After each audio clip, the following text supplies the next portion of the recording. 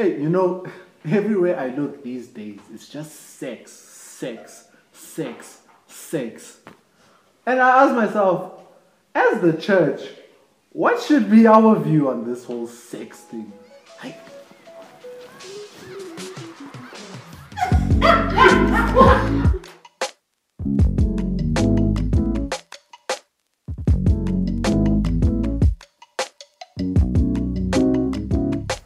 Welcome everybody, we're back at it again, and this is Opinions, the podcast. Opinions is a podcast that basically sources different opinions on different topics, and we just discuss it, try to see if we can come to some sort of consensus, and throw it back to you, the viewer, so you can give us your opinions. And basically today's episode is the sex topic. The sex topic. And I got my hosts. Obviously me, Danny. I got Frank Ogagba, and our new host, Linda. Woo! Yo, how you guys doing? Great. Yeah, you guys ready for the sex topic? Yes. Okay. Why'd you don't look ready. No, I'm ready. I'm ready. I was born ready. Amen. For the sex topic? Amen. Okay. All right, amen. Amen, let's do it.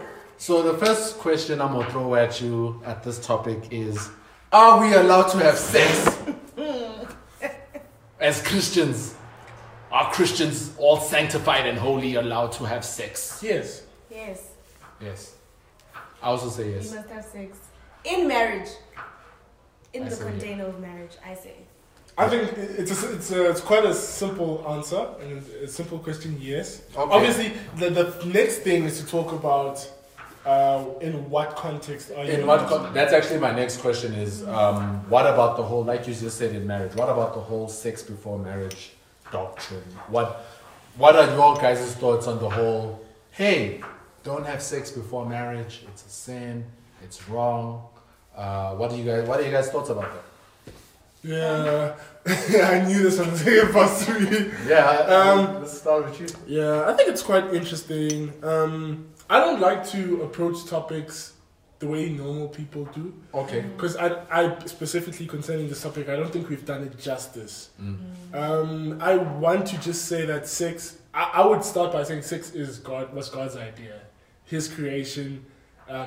It's not the forbidden fruit.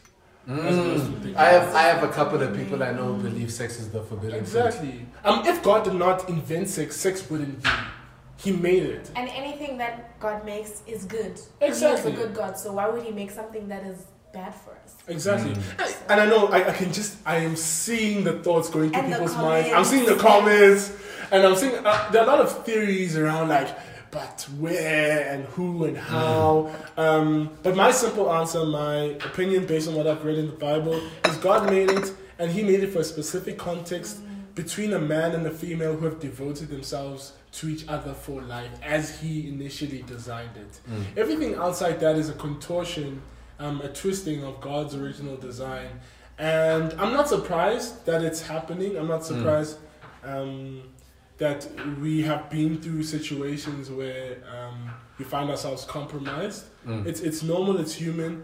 The Bible does not teach that human beings are perfect. It actually teaches the opposite. It teaches that God made a perfect world, and because of our decisions, we have thrown it into dismay and into contortion. And so we find the world as it is. It's not the way God made it to be. But that does not negate the fact that God made sex, and He made it to be enjoyed, exercised in the context of a lifelong marriage. But let's talk about this. Why do you think sex is such a taboo in the church? Yeah, actually before this podcast, my wife was talking about outside our previous apartment, kids wrote sex on the wall. And it took me back to my childhood and how every time someone mentioned that word, we'll all start giggling. Yeah. And it's something that you do in the dark. It's a taboo. Especially with Christians because of the call to holiness. But the problem is that there's no proper understanding on the use of sex. I don't feel anyway. That's my opinion. My opinion is there's no real proper understanding of the use of sex. A personal experience, just before, I see Linda's Yeah, personal experience. My dad he's very candid, and my dad's a bishop. He pastors multiple churches. He's very candid. He's so candid that sometimes it's cringy. As a kid, I used to sit in church and ask myself, like, why is he going into so much detail about so much that makes us so uncomfortable? He would talk about sex plainly and openly. And I think the underlying belief system, the underlying philosophy that he had was that it is not wrong. This thing is not wrong. It's just that it's being practiced in the wrong way. A lot of people now, because of the way it's being practiced, they just sum it all up as something to be kept in the dark, something to be sort of sidelined. And I think it just carries that awkwardness, that taboo. You know, I imagine walking into a church and being so candid about this topic of sex and just seeing people confused. And I'm not speaking specifically about the confusion of children, because children at certain ages. It's another story. Exactly, it's another topic altogether. Children at certain ages are not able to comprehend certain concepts, and some stuff's too explicit for them. I do agree with that 100%. But the taboo it's real. Yeah, Linda, you had a point.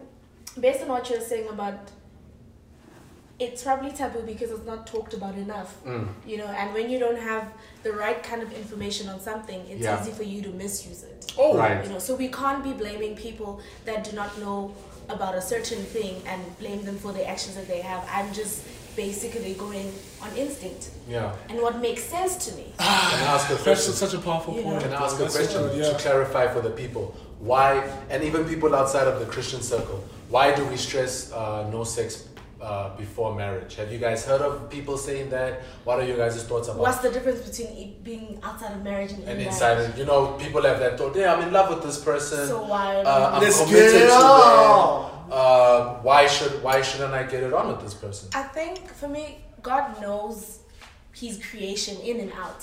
You know, we were made in His image, and He understands what He makes and what He creates. Yeah. And because it's such a powerful thing.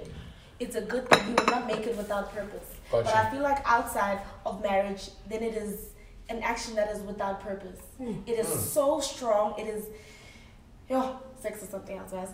But it's such an important thing that if you misuse it, it can be dangerous. It can be bad for you. I'd just like to use that as a segue to say that I've heard a lot of people trying to rationalize why you shouldn't have sex before marriage, and come up with like some really, for this is my opinion, really weird theories. Yeah, can you give us one? Please, just one.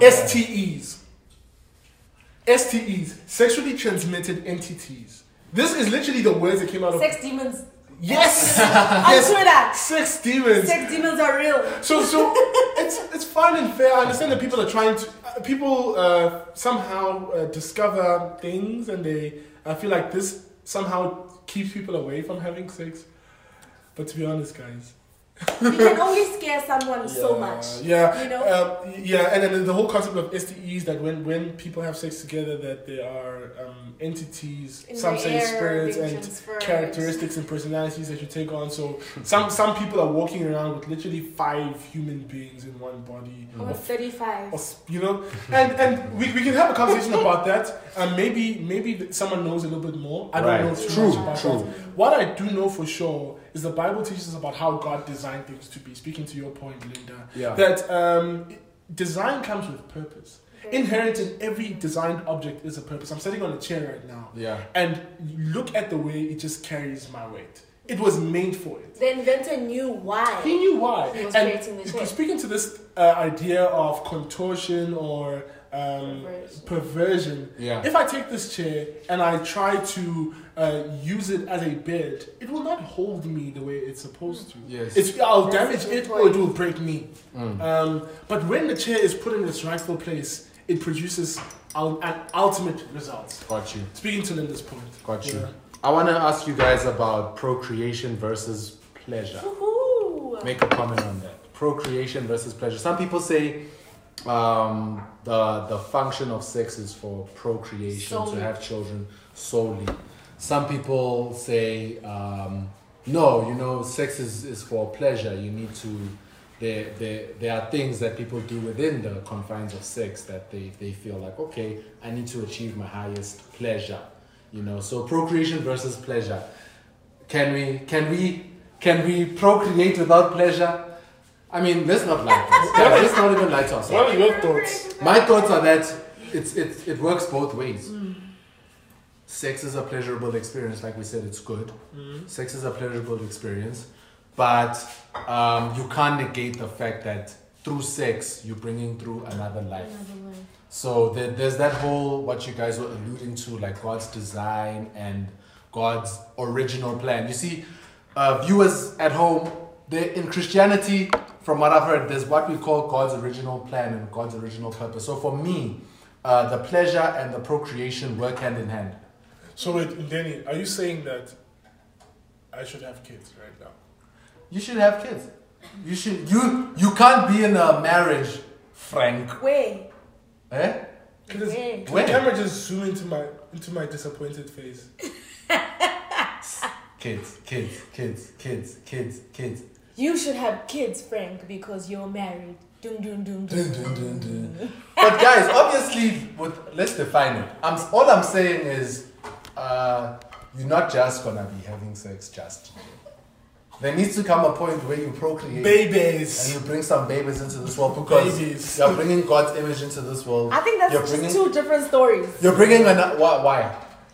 Because you're saying, yeah, procreation is pleasurable, like the process, but the point is to make babies. I don't think that's the sole purpose of sex, just to make babies. Gotcha. I feel like me and my husband should enjoy sex. We waited for marriage, so finally we are within the container of marriage. Let us have sex all the time, whenever we want to, everywhere. In the house, chandelier.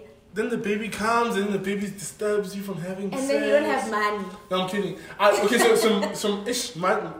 Yeah, this is a tough one for me because most of the viewers probably know that I am married. Yeah. Been married for about 2 years to a lovely woman. And it's a tough one because, okay, we're living in a day and age. I'm not going to say we're living in a day and age. It's so cliche. Everyone says that. I'll just speak about my life. Right now, my wife and I are trying to figure out how to establish what we want to be doing here on earth. She started a business. She's starting out to work. I'm a couple of years into working. I'm trying to work up the ladder. I'm trying to earn something, you know.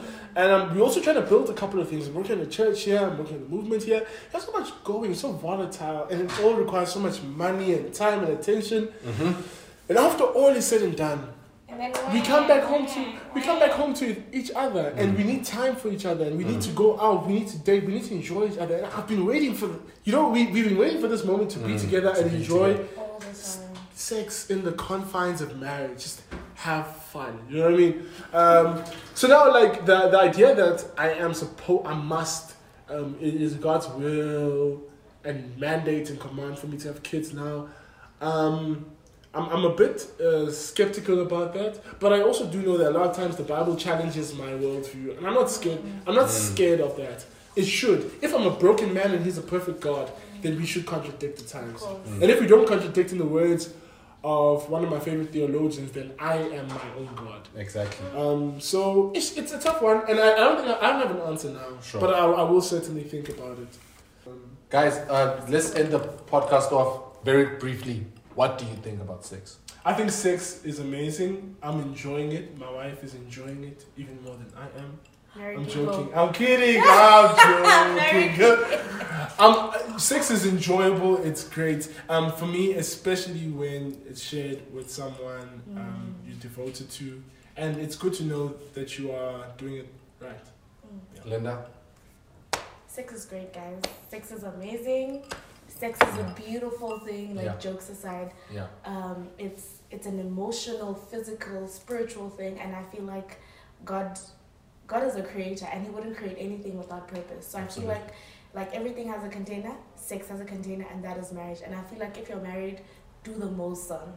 Do the most. Yeah, I think my parting thoughts is that if within why we stressing on the marriage is because marriage is an eternal commitment. So something so powerful and something so intimate, when practiced in that eternal commitment, I mean, as we're talking about, it can only produce proper results. So like babies and big like heads. babies and pleasure. Or good moods. Or good moods. Babies that have big heads that poop all over the place.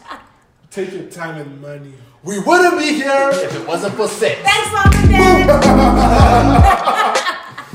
That was a good one. We can edit out that part. So. No, that was good. The one where I said Linda, the inner joke one. We'll see what it is.